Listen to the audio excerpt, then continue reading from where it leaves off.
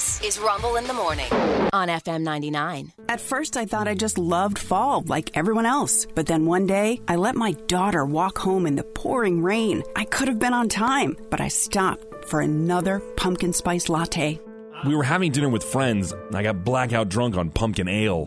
My wife told me that I tried to romance a bowl of pumpkin risotto. She'll never unsee that. These are real stories from real addicts. That's why we at Pfizer have stopped working on COVID to develop the Pumpkin Patch, a convenient, discreet, wearable step-down treatment to stop the cravings threatening pumpkin addicts and their families.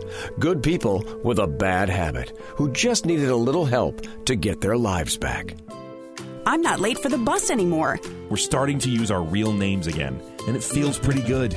The Pumpkin Patch is not covered by insurance, but at $9.50, it's still cheaper than a latte. The Pumpkin Patch from Pfizer. We're more than just COVID and boners. COVID and boners, Pfizer. Yeah!